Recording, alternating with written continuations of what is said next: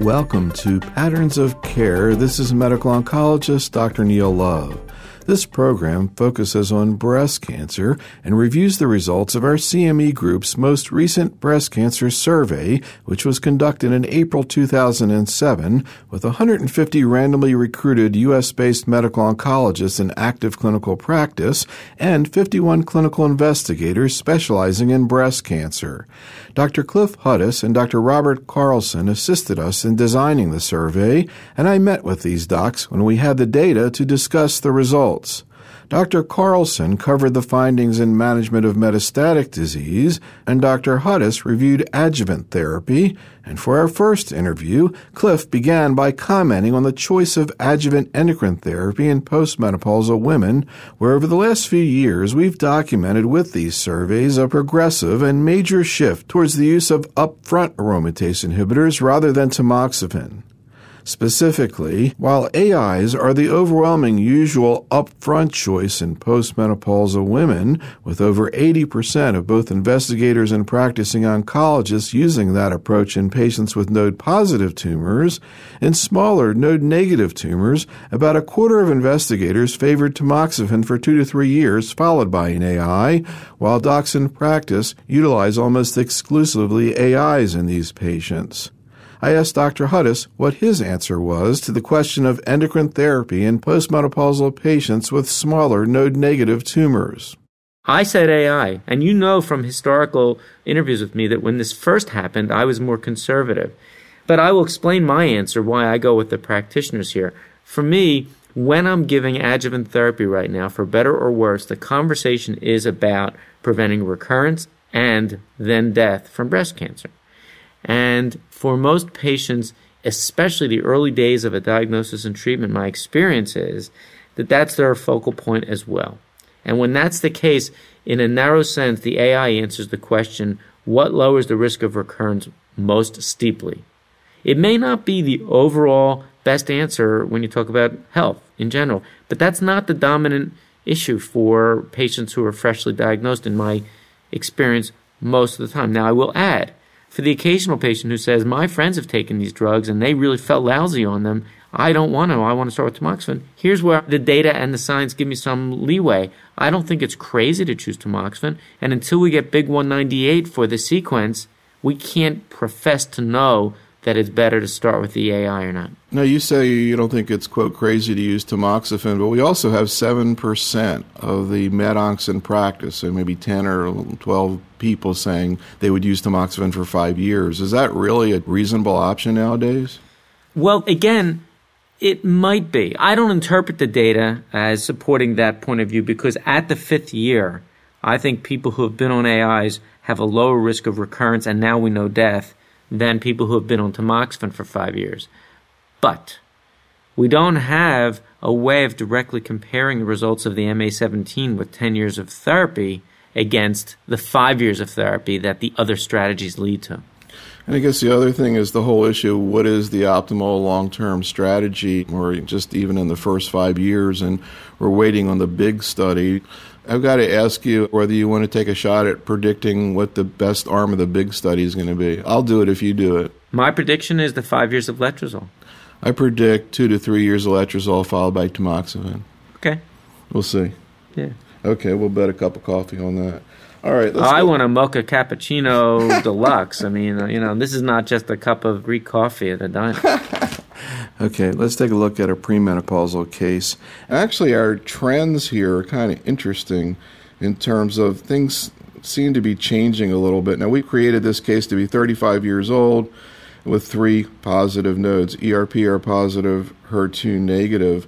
And over the last 3 years, we actually saw a little bit of a shift, which is a movement away from using tamoxifen alone for 5 years and then no further treatment, and an increase, particularly in the investigators, in the use of tamoxifen and ovarian suppression. Any thoughts about that? Yeah, I don't know what drives that shift. I don't think that we have direct evidence that says that we know what to do for these patients beyond 5 years of tamoxifen. What was your answer to this case, or what would you... I can tell you, for me, it's 5 years of tamoxifen. And as you know, our purpose here isn't to talk about the clinical trial enrollment, but this is exactly who I try to put on the soft trial. That's kind of the most important of the studies in a way because it presumes nothing. That's a trial where a menstruating woman or a woman with functioning ovaries and an ER-positive breast cancer gets the 5 years of tamoxifen that I would call standard, or ovarian ablation added to that, or ovarian ablation with exemestane replacing the tamoxifen. And, just make the point, and this is the one I make with patients all the time, while doctors may have biases, the existence of this trial speaks to the fact that nobody really knows the answer. It would be unethical to conduct that trial with 5 years of tamoxifen if the answer to this question was known. One of the options that I thought was interesting that about a quarter of the investigators and the practicing docs picked was saying that they wanted to, quote, use tamoxifen for 5 years and then switch to an AI. The problem is really in the details because you can be amenorrheic for years on tamoxifen with functioning ovaries. The definition of menopause is pretty tough to nail down, as you know.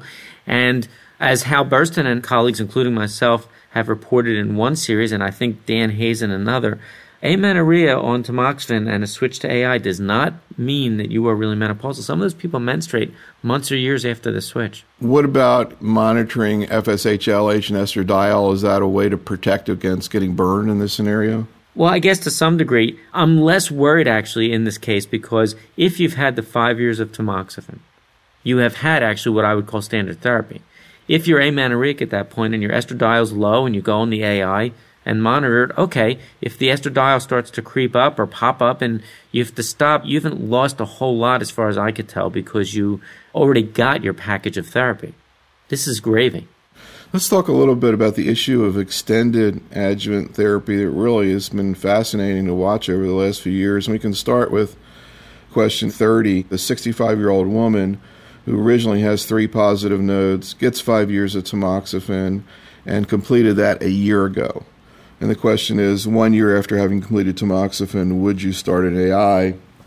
And what you see is, almost all the investigators would, and the people in practice. But one interesting thing is that there's more use of anastrozole in this situation in practice.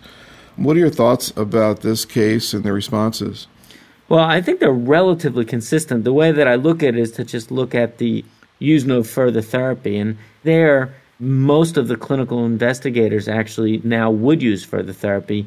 And there's a bit of a lag, I guess, in the practicing oncologists. They're at 17 versus 2% for the last year, right? Right. Yeah, you're right. So that's one thing. I think on the other hand, the practitioners are doing what the clinical investigators frequently say, which is that they're admitting to themselves that there's probably not a whole lot of functional difference in the AIs. And, I don't know what basis they choose to use what they do. I think many of us as clinical investigators defend ourselves, if you will, by using the drug that was specifically tested in that setting. And that's why we are all biased towards letrozole. But I can't imagine with what we know right now that it really matters. Yeah, it's interesting. We hear this mantra about, well, the trials are done with this drug, the trials are done with that drug. But I guess there's also an issue of, what people are comfortable utilizing. And since, I guess, the data first came out with anastrozole and ATTACC, and that is, in the upfront situation, a very common choice that they just use it when they use an AI. It may just be easier. Right. And now you go to the next case, it's the same original tumor, except now instead of being 1 year since the end of tamoxifen, it's 3 years. And you still see a very high fraction of investigators, almost 70%, saying they'd start an AI 3 years later, but a lot fewer docs in practice doing that. How do you approach this issue of how long they've been off tamoxifen? I don't know, of course, why there's this disparity, but I would think it may involve multi-step extrapolation. And what I mean is we have harped for the last few years on this natural history of ER-positive breast cancer. And we actually referred to it a moment ago, you and I, which is that there's a long sort of chronic, relatively steady risk of recurrence with ER-positive disease. That's one bullet point, right? Right. The second bullet point is one way to pull together all of the 3 types of AI trials so far, and I think you've heard me say this certainly, is whenever you invoke the AI, you seem to nudge the risk of recurrence down from that point forward. That's true late with MA17, it's true in the middle with the switching trials, and it's true up front, right? Right. And so you start to convince yourself that it's reasonable to nudge down the risk of recurrence with the AI if the risk is sufficient to warrant therapy, and that the lag between treatment time, from the end of tamoxifen doesn't matter. And I often draw in one other parallel. It sounds like it's from left field, but it's really not. And that is the P1 and then the P2 trials. Look at P1. This is a trial of tamoxifen for ER-positive breast cancer. That's not how it's spun, but that's what it is. It's treating sub-rosa ER-positive breast cancers. But there's no landmark event that brings you in. You don't get a diagnosis and go on P1, right? You just come in because you're 35 and your doctor thinks you have risk, or you're 45 or you're 60, whatever it is. And yet, the lesson of P1 is, from the moment that tamoxifen is given to those patients, the hazard, the risk is diminished. So it suggests that if there's risk may be adjusted with effective therapy. And I pull all that together to say, I can understand why in a high-risk patient at 3 years you'd say, I've got safety data for the AI, I have this notion of long chronic risk, and I have this ability to hammer down on that risk if the patient's willing. One thing about this delayed AI thing that's kind of interesting is you see a really rapid bump in the investigators that occurred between 2005 and 2006. And I'm assuming that the big reason for that was Goss's presentation in December of 2005 at San Antonio. Although it's interesting, you don't see that same kind of bump that occurred in clinical practice. Would that be your take? I agree with you. It is interesting. In the next case, we get into the issue of optimal duration of aromatase inhibitors. Of course, that's being looked at in clinical trials, particularly the NSABP study. But we consider two women, one age 61 and one age 81, who both are now completing their 5th year of anastrozole for a node-positive tumor. And they tolerate the aromatase inhibitor fine without major difficulties. And the question is, how do you approach the question, assuming the patient's not eligible for the study or can't be on the study, of whether to continue or not? And what we see here is actually that we're starting to see people sort of bring up the issue of whether or not the agent should be continued. We have about a quarter of people right now actually go ahead and recommend it. What are your thoughts, and how did you answer it? I said that I would continue, but I think it's important for me to stipulate that the evidence right now is not on my side. And this is really one of those places where I'm extrapolating and pulling from several places. The first is, again, the long natural history of breast cancer, and the fact is that, at least with tamoxifen, there are more recurrences after the first 5 years than in the first 5 years. So that motivates me to think about doing something that's longer lasting. 2, we have this evidence that I keep referring to that says that you can change natural history of breast cancer late in the game if you have active therapy. So that's the second thing.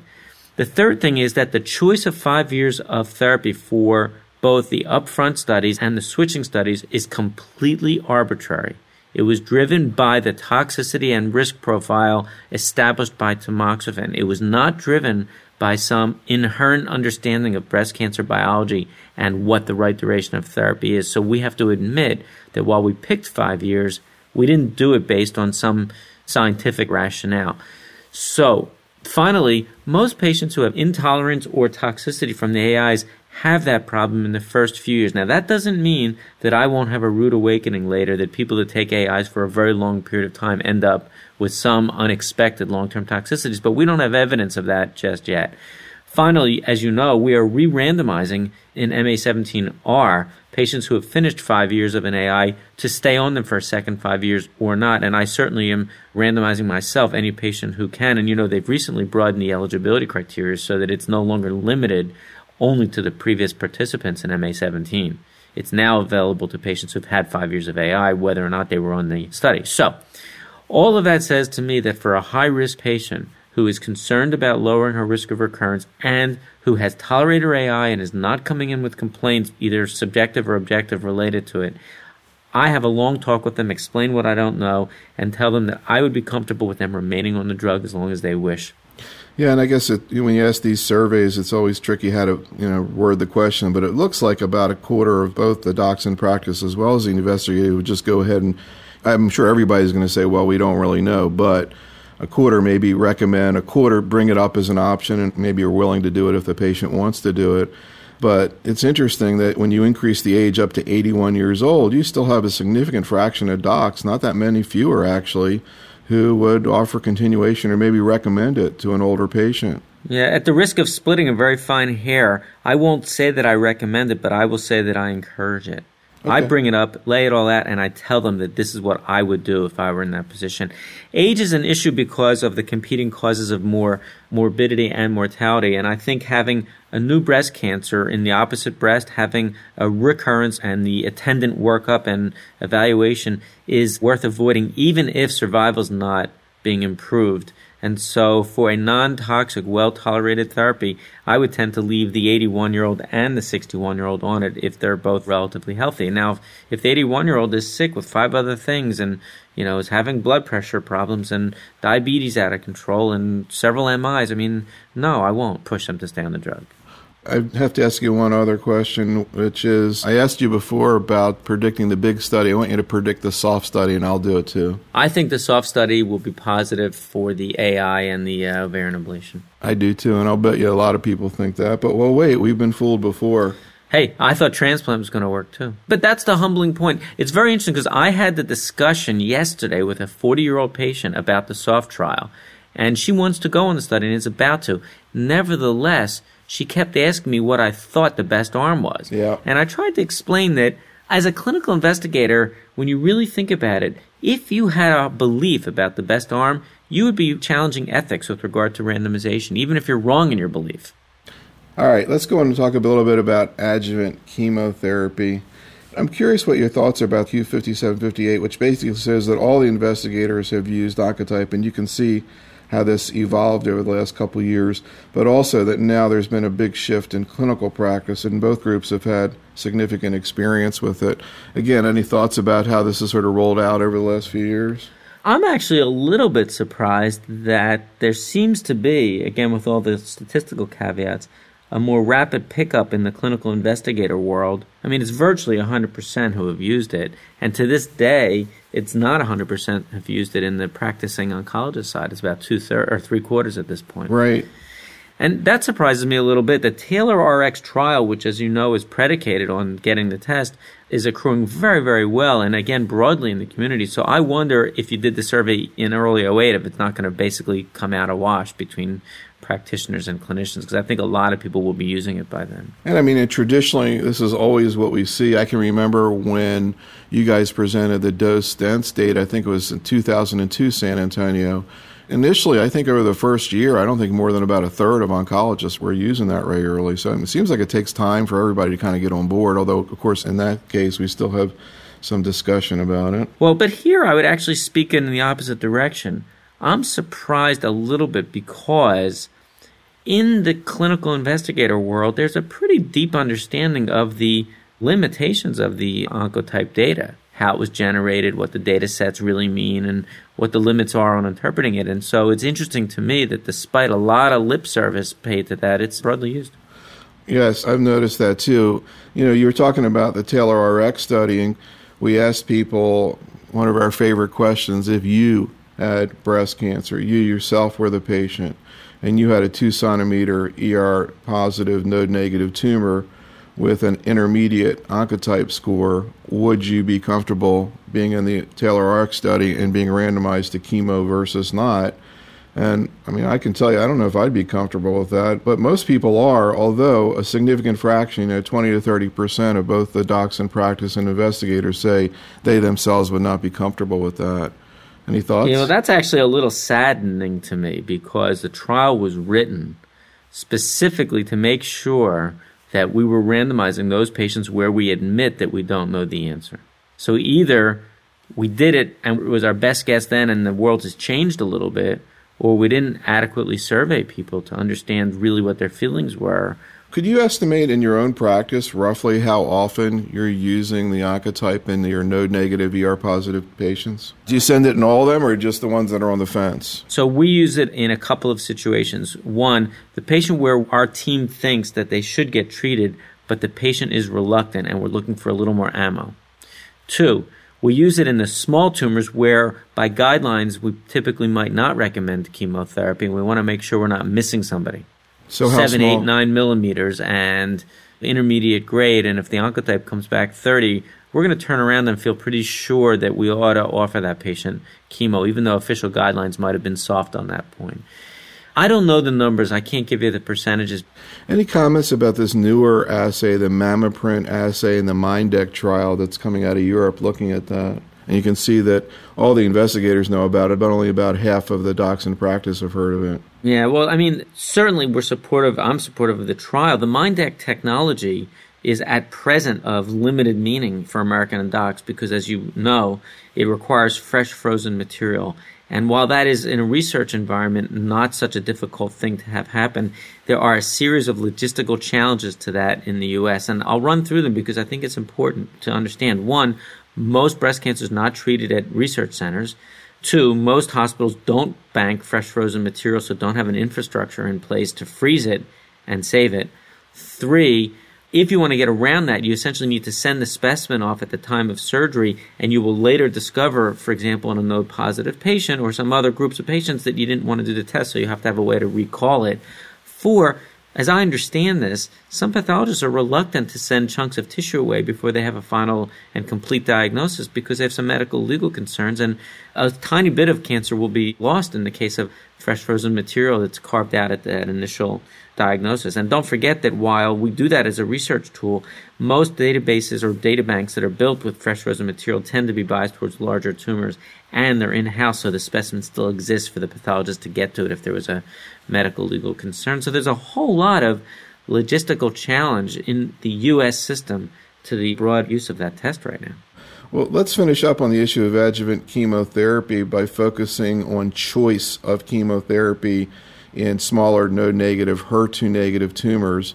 And basically what we see is, first of all, the use of straightforward AC has dropped down in investigators, and there's been a switch there towards some use of dose-dense AC, I guess coming out of the CALGB trial that uses that, and a little bit more use of the TC, docetaxel cyclophosphamide regimen, and now, 40% of the investigators saying that's what they would use in these patients. So in terms of the docs in practice, kind of a similar trend, maybe not quite as much increase in terms of dose-dense AC and TC.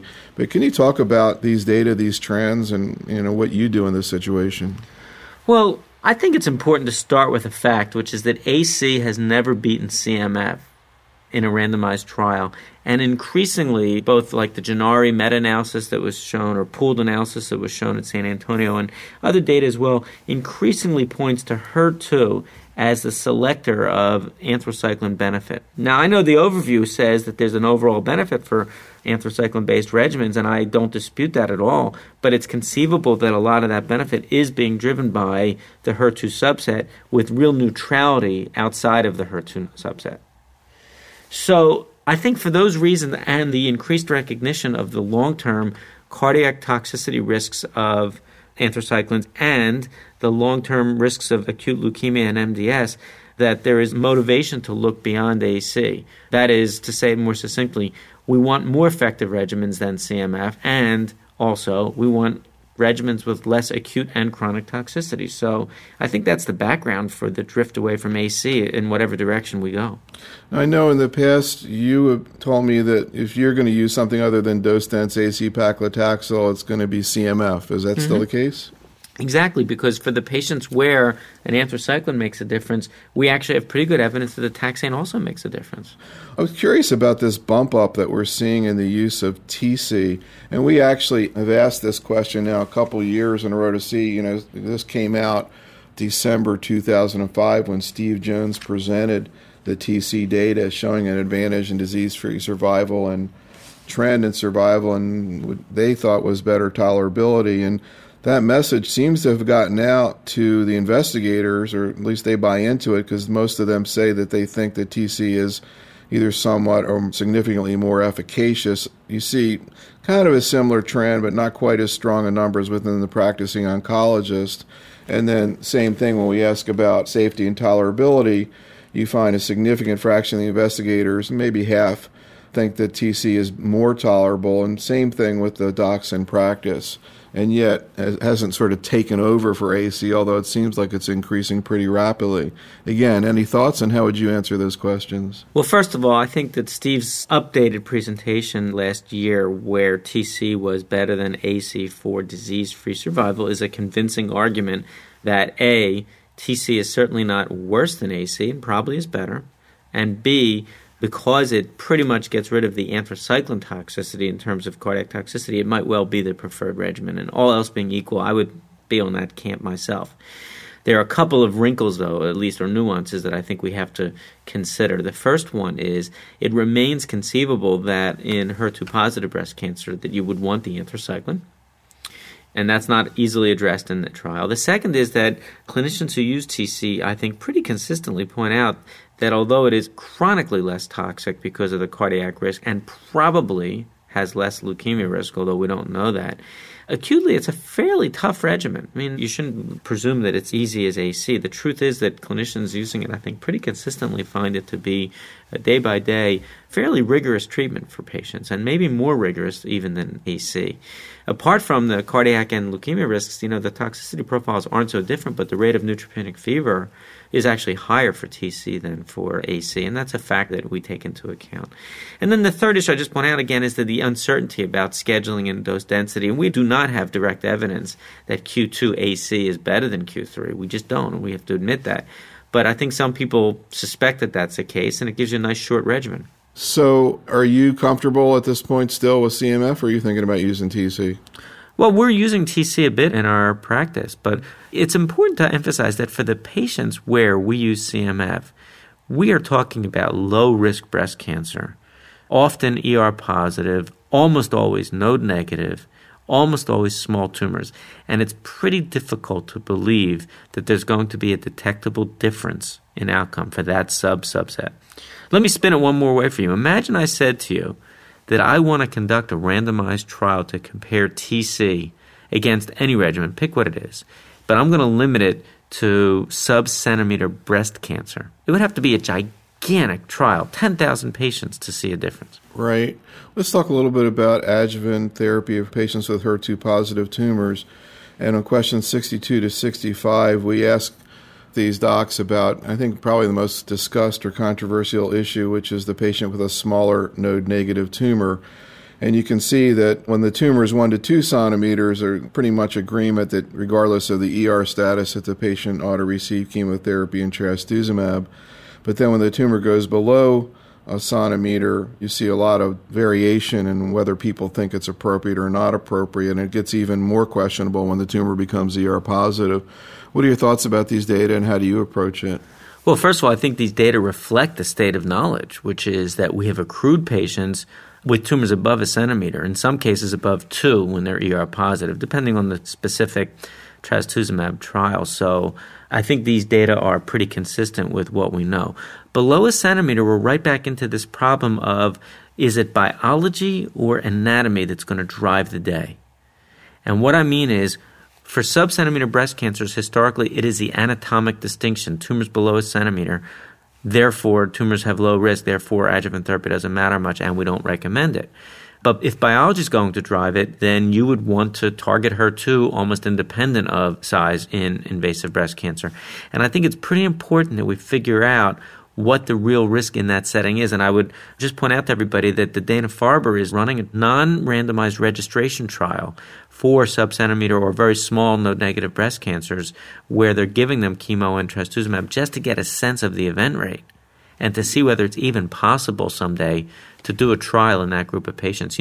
If they end up with a really, really low event rate, with, let's say, paclitaxel and trastuzumab as sole therapy, it's probably going to tell us that this is not a ripe area for much research. Although that's going to take a while, and meanwhile we have to make decisions. And I'm kind of curious what you say to patients who have tumors that are, under around a centimeter, for example, that are HER2 positive. Well, yeah, I'm pretty liberal about it. Given all the data, the HERA data, which really shows the same point estimate for benefit in all node groups and had a sizable number of node-negative patients, I basically recommend for any patient who makes a conventional criteria for chemo, which would be a centimeter or above or node positivity, I'll recommend full-on therapy with a standard anthracycline, taxane, and trastuzumab-containing regimen.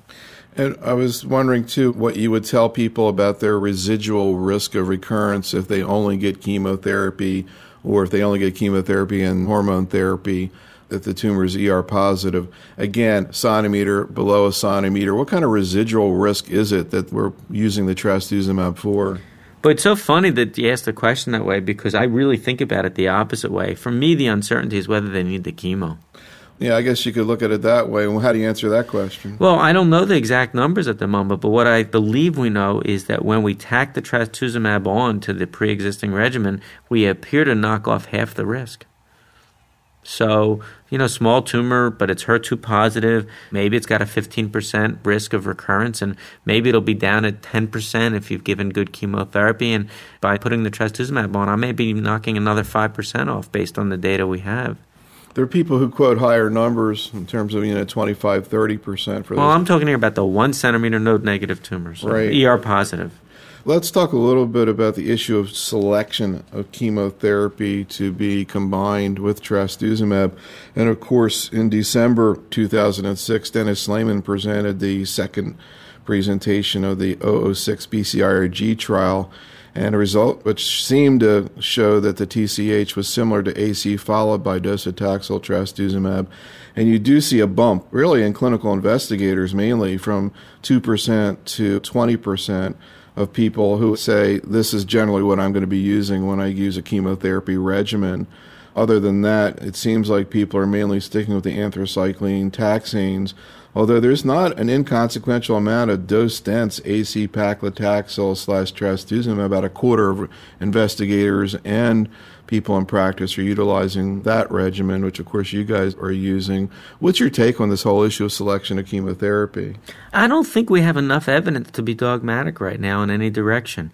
The basic backbone for the clinical trials was the AC taxane backbone, and with Q3-week AC and weekly or Q3 taxane from E1199 globally, we have a pretty good sense that it doesn't matter a whole lot what you do.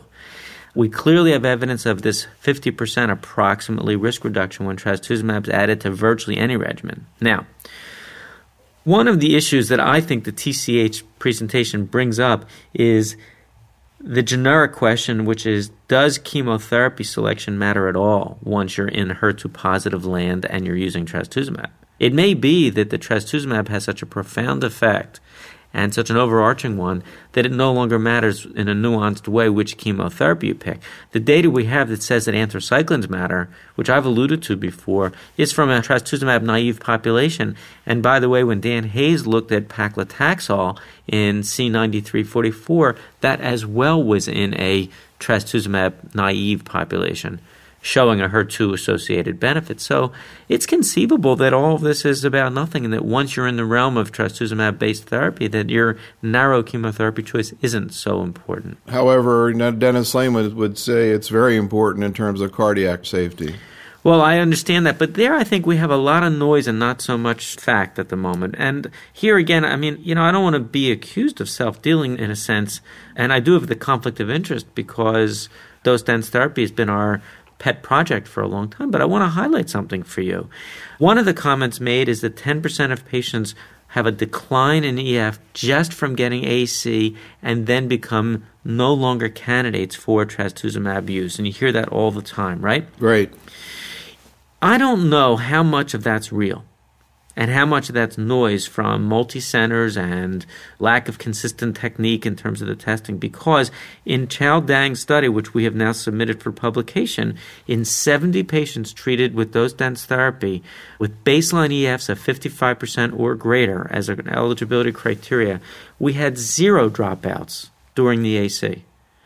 And that's because I think all the testing was done in a single center, maybe with a single reader, but it suggests that there may be more than just the real toxicity at work here for that dropout number. And if you factor that out of the equation, then your incidence of cardiac toxicity and your limitation on trastuzumab delivery goes down dramatically. That's one of the reasons we've become comfortable with trastuzumab too.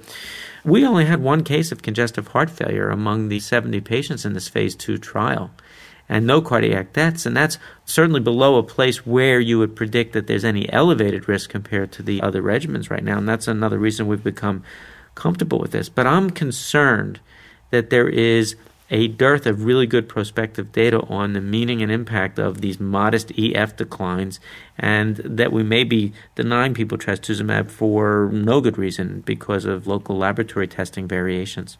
And of course, everyone will be quick to jump up and say, yeah, you're talking about 70 patients in events in terms of heart failure, a few percent.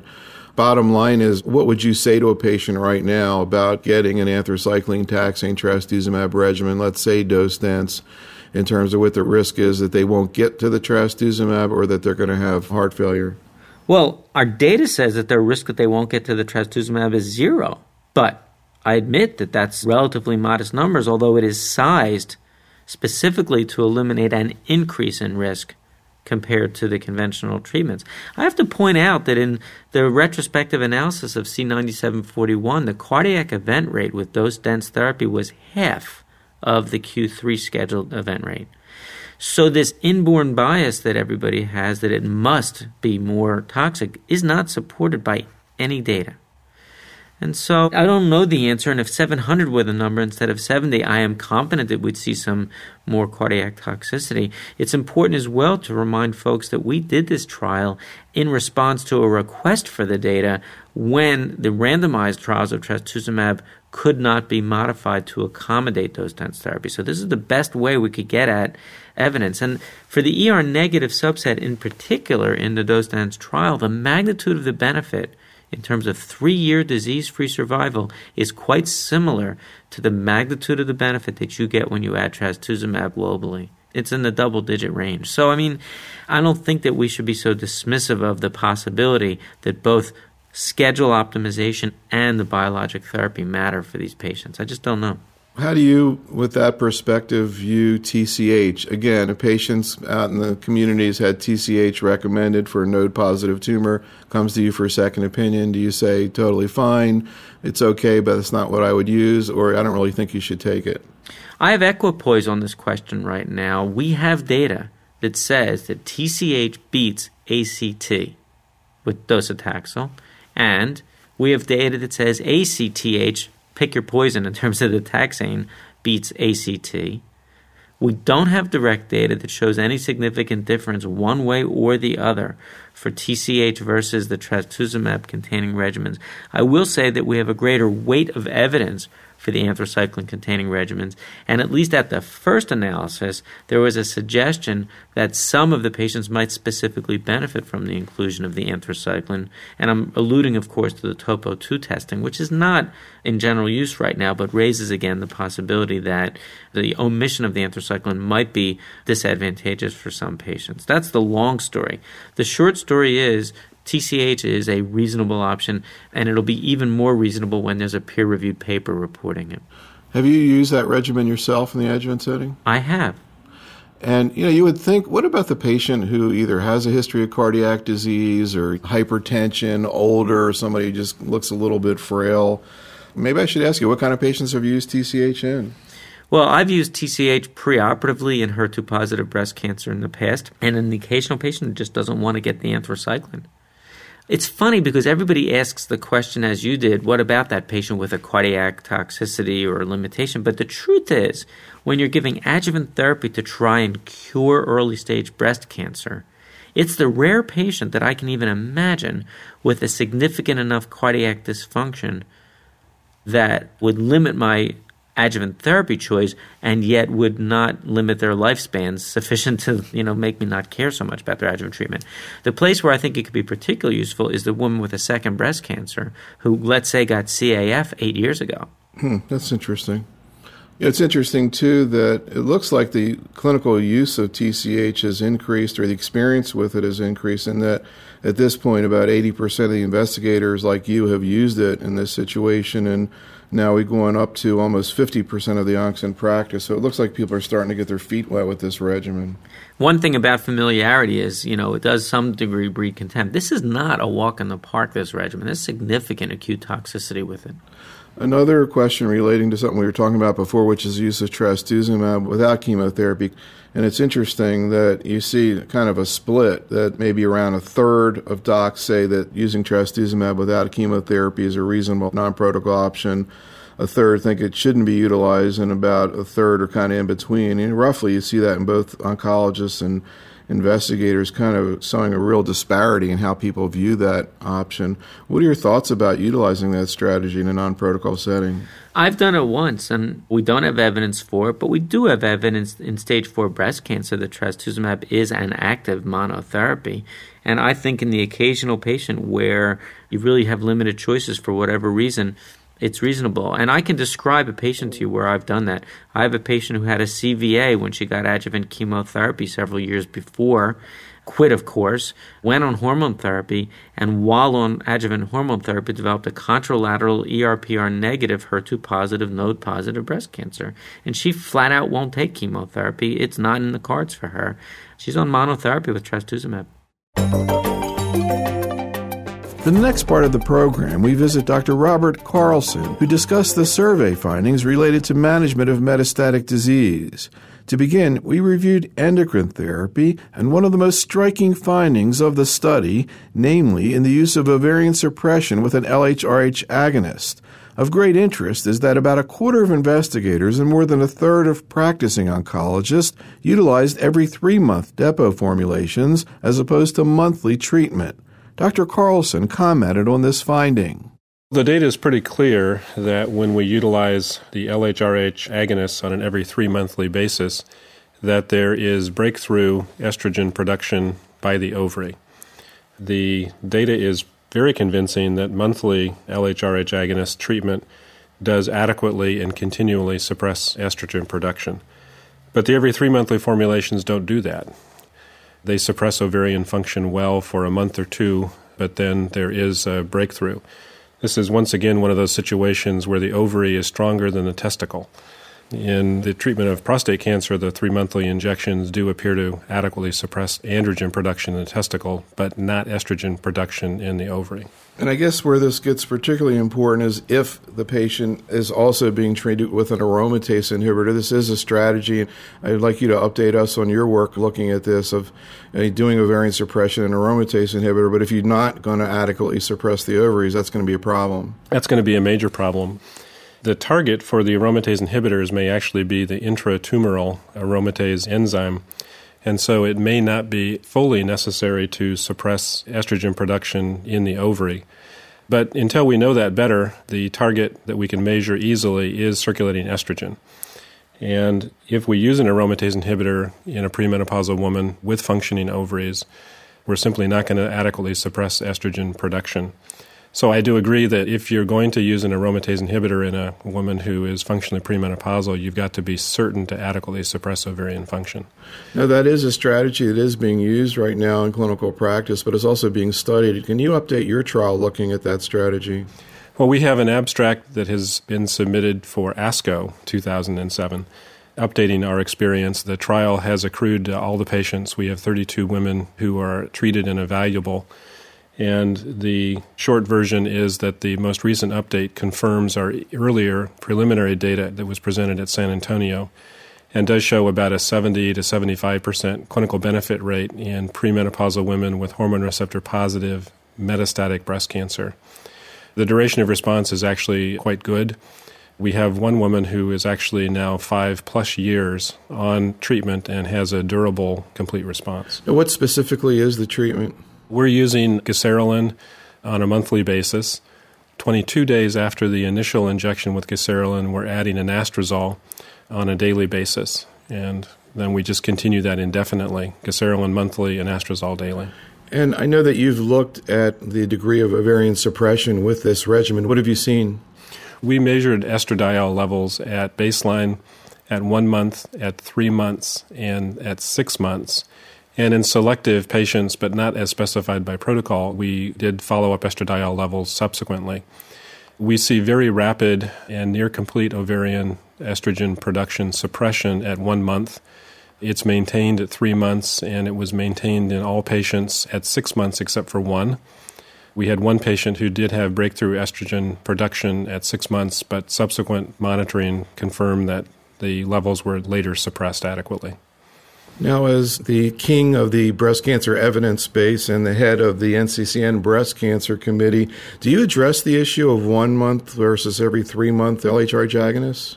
We don't specify for any of the hormonal therapies a dose or schedule of delivery. And I think that in terms of practice patterns, this is probably the use of the LHRH agonist monthly versus every 3 monthly is probably the only place where there is substantial variation in dose and schedule. I guess the one other place where there might be would be the question of loading versus not with fulvestrant. But we don't address that specifically in our guideline. This would appear to be a little bit disturbing that so many people are using a regimen that really they shouldn't be using, it seems like. I agree. I think that this is a situation where there's a very substantial educational opportunity. We should be using the LHRH agonists in women on a monthly basis. Have you talked about addressing this specific issue in the committee? We haven't. Would you like to show them this data? I mean, the amazing thing is the 24% in the investigators. You know, you look at the list of people that we got, these are the top people in the country. Well, yeah, it is concerning. It is a real educational opportunity. And it may be that, I guess it was 2 or 3 years ago, the panel started specifying the dose and schedule of cytotoxic chemotherapy regimens that should be utilized. And this may be an example where that may be important in the hormonal therapies as well. Okay, we'll do our thing and try to get the message out through this piece, and maybe you all take a shot at it too. I think it would be helpful. I agree. Okay, let's talk a little bit about the choice of endocrine therapy that people are making in the first-line metastatic setting. And particularly I'm curious about, in light of the most recent major trial looking at metastatic disease in this situation, the EFFECT trial that was presented in December at San Antonio, and our survey was done after that, so this isn't a post-EFFECT situation.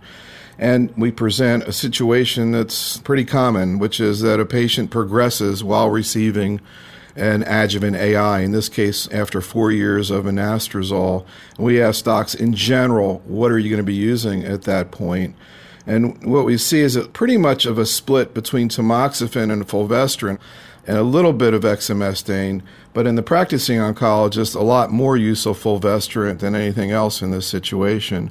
What's your take on the sort of treatment options in this situation? What do you think about these results? Well, I guess that one of the surprising parts of these results was the fact that practicing oncologists are not infrequently transitioning women from anastrozole to letrozole. And this is another situation where I think we may have an educational opportunity, because there really is no data that I'm aware of that there are crossover responses from one of the non-steroidal aromatase inhibitors to the other. Just to be clear, what you're pointing out is the 12% of practicing docs in the 2007 survey who said they would do that. That's correct, that they would, after a woman progressed on anastrozole, would convert to letrozole. And the data that that's effective is non-existent, and I think biologically we would not expect there to be crossover responses. In terms of the others, the spread of treatment options that we see either the clinical investigator or the practicing oncologist selecting, I'm not surprised that we see a lot of differences of opinion and practice pattern there. There really is very little evidence that any one of the hormonal therapies is head and shoulders or maybe even subtly superior to the other in second-line therapy. One of the things that the recent trials have demonstrated, though, that is new, is it used to be thought that the best predictor of a hormonal response to a new therapy would be a prior hormonal response. And with many of the new trials, with the crossover analyses that have been done, it looks like that a prior response to a hormonal maneuver is not really a prerequisite for a subsequent good, even sometimes durable response to a hormonal therapy. This situation really is the EFFECT situation that Bill Gradishar reported at San Antonio. Can you summarize the bottom line that came out of that trial? So the bottom line that came out of that trial was that overall rates of response, overall time to progression were not different comparing treatment with exemestane versus fulvestrant. In the patients who did achieve a response, there was a suggestion that there might be some superiority in duration of response with fulvestrant, but the differences were really quite subtle. And as we would expect with these agents, both of the agents were very well tolerated.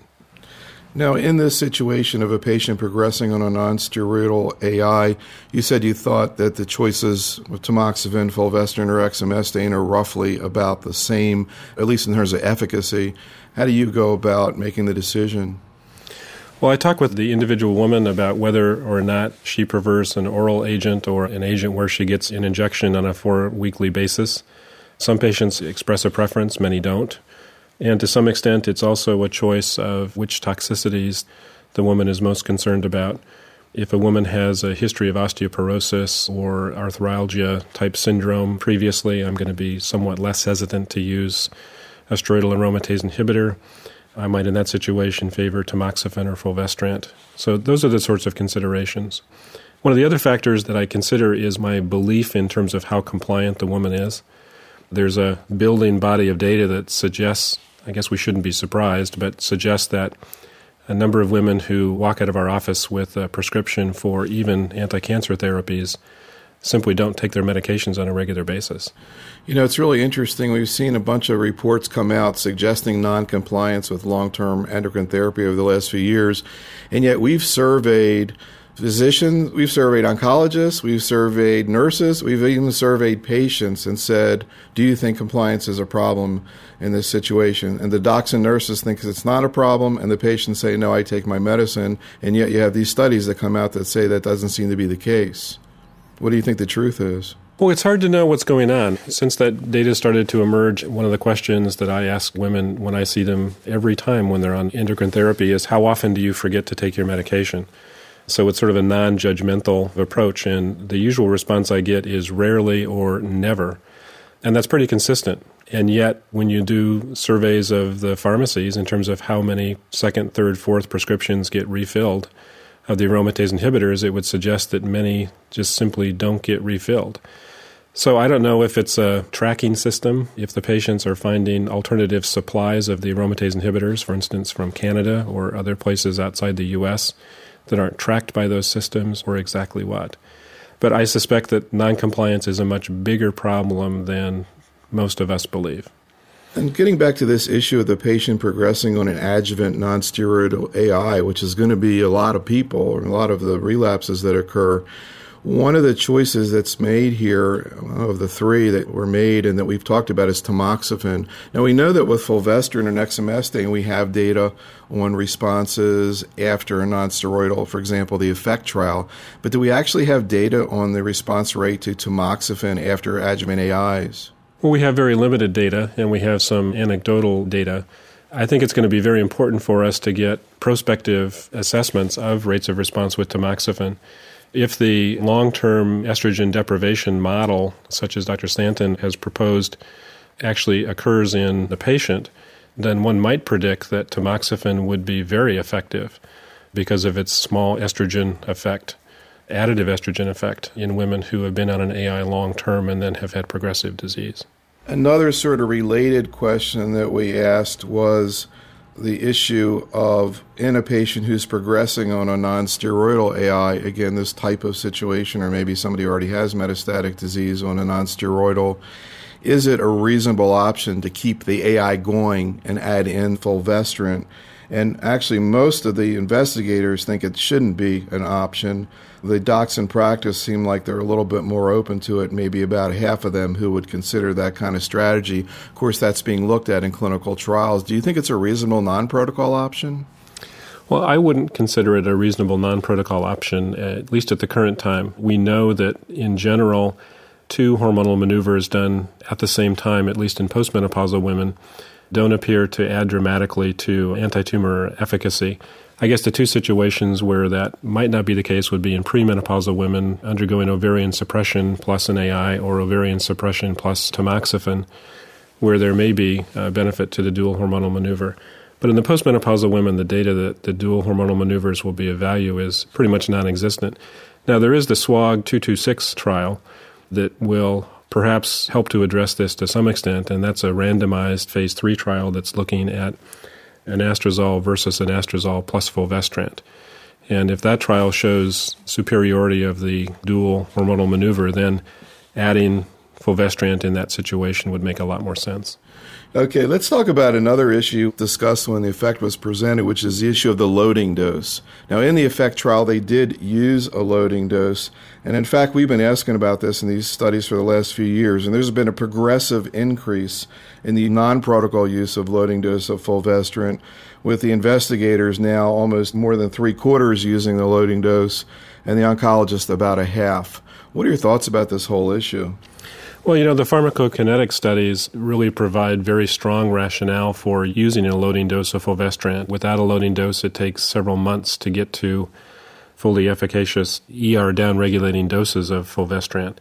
So I'm a strong advocate of it. It's one of those situations where I think if we had the pharmacokinetic data when the first-generation trials were done, we never would have used fulvestrant without a loading dose. It would have been the default in the clinical trials to start with. I think the real difficulty with the loading dose is because it's not part of the FDA label, it sometimes is difficult to get reimbursement for it. But whenever I can get reimbursement for it, I'm utilizing a loading dose strategy. Okay, I want to segue over while we're talking about therapy of metastatic disease in the patient who has an ER-positive tumor to the patient who has an ER-positive, HER2-positive tumor, and specifically the issue of the TANDEM data that was presented initially in Europe in the fall and then at San Antonio by John Mackey in December. And we have a case in here that's kind of a TANDEM-type case. So this case is a 60-year-old woman who was diagnosed 3 years previously with an ER-PR HER2-positive, triple-positive breast cancer, and she receives AC followed by tamoxifen, which she's been on now for 3 years. And this is pre-adjuvant trastuzumab, so she hasn't had any anti-HER2 therapy. So now while on the tamoxifen, she presents with moderately symptomatic bone mets, no other sites of disease on staging. And what we saw with this is that by far the most common choice for this was the combination of endocrine therapy, mostly AIs, but endocrine therapy plus trastuzumab. 2/3 of the investigators, more than half of the docs in practice, say they would use both. About 1/4 of the investigators saying they would use endocrine therapy alone. I think that number would have been a lot higher 6 months or before the TANDEM data came out. And similar, a little bit slightly smaller number, again, using endocrine therapy alone from private practice. Can you talk about how you would approach this situation, what the TANDEM trial showed, and whether that impacted the way you approach these patients? Sure. So the TANDEM trial was a prospective randomized trial. It looked at anastrozole alone versus anastrozole plus trastuzumab in women with ER-positive, HER2 overexpressing metastatic breast cancer. And the short version of the results are that the combination of anastrozole plus trastuzumab had higher rates of response and longer time to progression with no difference in overall survival at the current analysis. So that study is very reminiscent, and the results are very reminiscent of the single-agent versus combination chemotherapy studies that have been reported. The combination chemotherapy studies generally show higher rates of response, longer time to progression, no difference in overall survival or very small differences in overall survival, and greater toxicity. With the AIs plus trastuzumab, the toxicity experience is really quite modest with the combination therapy, and so differences in toxicity, I think, are much less of a concern to me in this context than with the cytotoxic agents. But I think without a survival difference, without randomized trials that really look at sequential hormonal therapy followed by trastuzumab or trastuzumab followed by hormonal therapy versus the combination, it's really hard to be dogmatic in terms of which strategy is preferred. In a woman, though, like this, who's at least moderately symptomatic, I think getting a good response with more confidence is important. And this is a woman where I personally, my practice pattern would be typically to use an AI in combination with trastuzumab. And I do that, again, because the additive toxicity for most women is usually quite minimal. Have you been doing that for a while? I've been doing that for a while. Because I don't think that's that common in investigators. I think maybe the more symptomatic the patient is, perhaps, but my sense was that people were, granted the toxicity is not worse, but the patient has to come in for the office for an intravenous injection. Some people talked about separating out what was working. I think that before Tandem, a lot of people would use endocrine therapy alone. And it's kind of interesting that you see so much of this going on right now. What about chemotherapy? How do you approach the same situation if the patient, let's say, was completely asymptomatic? Still use both? Well, I think if the patient is asymptomatic, then the rationale is much less compelling for using combination therapy.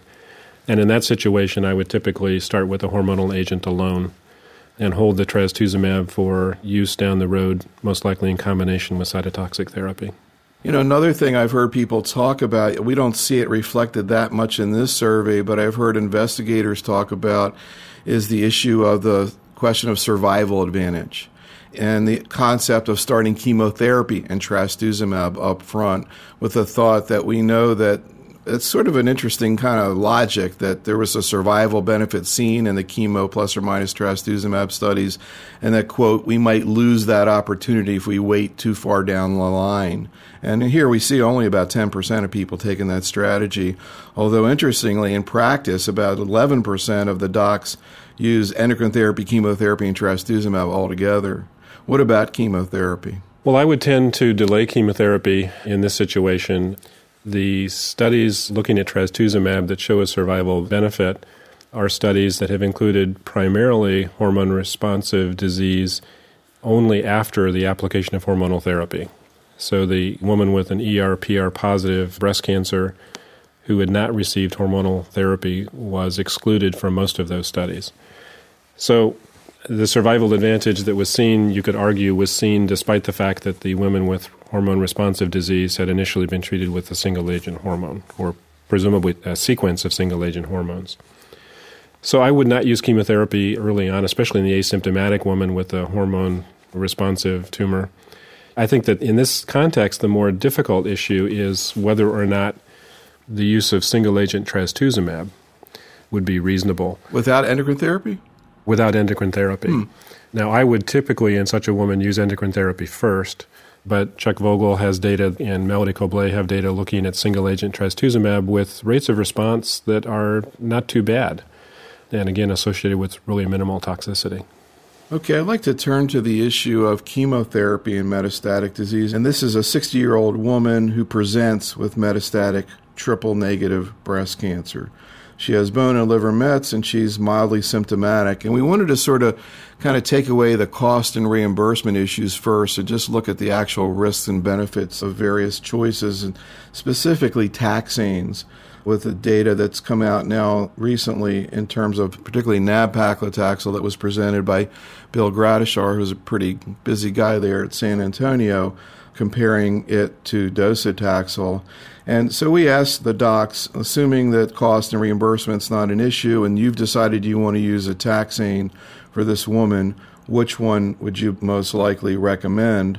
And it's kind of a spectrum here, but the most common choice is nab-paclitaxel, and the investigators, more than half of them would choose it, although a substantial number still use paclitaxel. And in the docs in practice, more of a split between docetaxel and nab-paclitaxel. What's your take on the risk-benefit issues here? Well, certainly the randomized data suggests that nab-paclitaxel, in comparison with paclitaxel in phase 3 trials and in comparison with docetaxel in phase 2 trials, that the nab-paclitaxel is certainly acceptably toxic and probably overall less toxic, far fewer allergic infusion reactions, probably a little bit more neuropathy with the nab-paclitaxel. But overall, I think the patient experience is probably a little bit more favorable with nab-paclitaxel. You know, the toxicity we don't talk about is time in the infusion center. The nab-paclitaxel can be much more rapidly infused and is not associated with the toxicities of the pre-medications that are associated with docetaxel and paclitaxel. So I think that overall toxicity experience with nab-paclitaxel is probably a little bit more favorable. I have seen anecdotally allergic reactions with nab-paclitaxel, but it's interesting, they tend not to be infusion reactions, they tend to be delayed hypersensitivity reactions. And at least one was severe enough that required hospitalization. So Nab-paclitaxel is not a free ride in terms of hypersensitivity, but it does not require the pre-medications because the hypersensitivity reactions that occur are delayed, they're not immediate. How do you approach the choice of taxanes right now in your own practice? I typically talk with the patient, again, about what her goals are, what her issues are in terms of toxicity. I have used a modest amount of first-line nab-paclitaxel. One of the factors that sometimes influences my thinking, though, is whether I'm going to give bevacizumab in combination with the taxane. And when I give bevacizumab in combination with the taxane, I'm much more likely to use paclitaxel than nab-paclitaxel. I think if I'm planning on using a single-agent taxane in the metastatic setting, I'm somewhat more prone to use nab-paclitaxel at the current time. And why, when you're using Bev, are you more likely to use paclitaxel? Because that's where the data came from? Well, there are several reasons. One is that that's where the data came from. And when you're using a clinical trial to justify using a treatment, you should, I think in general, try to use the treatment as closely as you can to the way it was used in the clinical trial. The other reason is that we don't have a full understanding of how bevacizumab increases rates of response. We do know that as a single agent, bevacizumab is associated with very low rates of response. When it's given in combination, at least with paclitaxel, it seems to have relatively high rates of response. One of the theories for that is that the bevacizumab increases vascular permeability, and it may be that that allows the more efficient diffusion of paclitaxel to the tumor itself. And if that's the case, then the mechanism or method that the drug actually gets to the tumor may be positively impacted by bevacizumab. Now, we know that nab-paclitaxel, the whole handling of nab-paclitaxel getting to the tumor is different. And if that difference is really true, correct, and if the primary effect of bevacizumab is vascular permeability, then using bevacizumab in combination with nab-paclitaxel may actually not be an effective strategy. You talked about neuropathy, and it's been stated that perhaps when neuropathy does occur, it goes away quicker with the nab than with the regular paclitaxel. Do you think that's a reality? I think that it's really hard to tell in the clinic. The neuropathies with the taxanes in general improve, and they in general start to improve pretty quickly after the taxanes are stopped. There's a small enough difference in rate of improvement that, at least with the number of patients that I'm going to see in the clinic at any given time, I'm not sure that I can tell the difference. Now, another question I wanted to ask you about relates to the issue of pre-medications with taxanes. And this was sort of generated because I happened to be talking to a doc in practice, and I don't know what made me ask, do you use Decadron when you use Abraxane? And that doc said yes. And I was like, whoa, that's interesting. So we asked basically, in a patient who's going to receive any of these three taxanes in a weekly or Q3 week interval, whether or not pre-medications would be used, specifically with antihistamines and dexamethasone. And of course, with paclitaxel, virtually all the docs, or certainly over 90%, would use both. But what was interesting is that when we go down to nab-paclitaxel, 30% of the docs in practice are using Decadron. Any thoughts? The experience in the clinical trials is that the use of pre-medication to avoid allergic reactions is not necessary with nab-paclitaxel. Those studies actually specifically utilized, the randomized trials utilized pre-medication with docetaxel, paclitaxel, and specifically did not with nab-paclitaxel. And despite that, they saw far fewer allergic reactions with the nab-paclitaxel. So, supposedly one of the advantages of the nab-paclitaxel, and I think it is an advantage of the nab-paclitaxel, is that you don't require the pre-medication, you don't experience the toxicities associated with dexamethasone, you don't experience the sedation that's associated with the antihistamines. Do you think you can tell a difference in quality of life or what patients are telling you when you skip the Decadron? I mean, do you ask them about insomnia and agitation and those other problems? Do you think it makes a significant difference to their quality of life? I think it does. Certainly, patients who are given dexamethasone for either anti-emesis or for avoidance of allergic reactions certainly do complain about insomnia, the jitters that makes the management of the diabetic patient, especially the borderline diabetic patient, much more difficult. So I think avoiding steroids is a good goal. The other thing, too, and this, kind of leads into the issue of cost and reimbursement, because clearly that is an issue in choosing taxanes, particularly nab-paclitaxel. And we asked docs here if the cost and reimbursement were the same for nab as it is for paclitaxel, would you be using paclitaxel? 80% of the investigators say no, and 2/3 of the docs in practice say no. So that kind of clearly says sort of what the issue is in terms of choice. I agree. I think that for many of these newer therapies, that cost is a very big issue. It's a big issue for the individual physician. It's a big issue for the insurance carriers.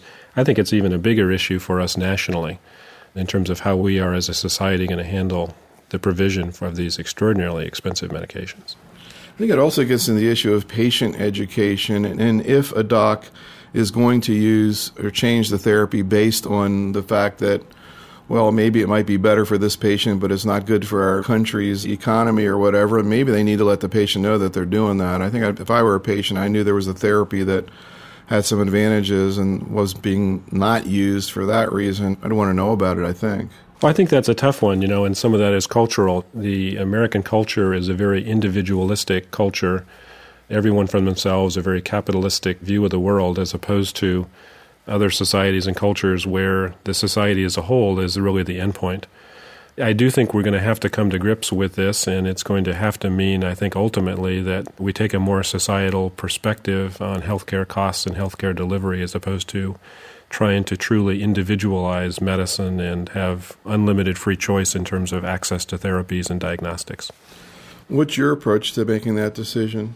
So I have used a fair amount of bevacizumab. When I use it almost exclusively, not exclusively, but almost exclusively as a first-line therapy off of protocol. We are a performance site in the Ribbon 2 trial that's looking at the use of chemotherapy of physician's choice with or without bevacizumab.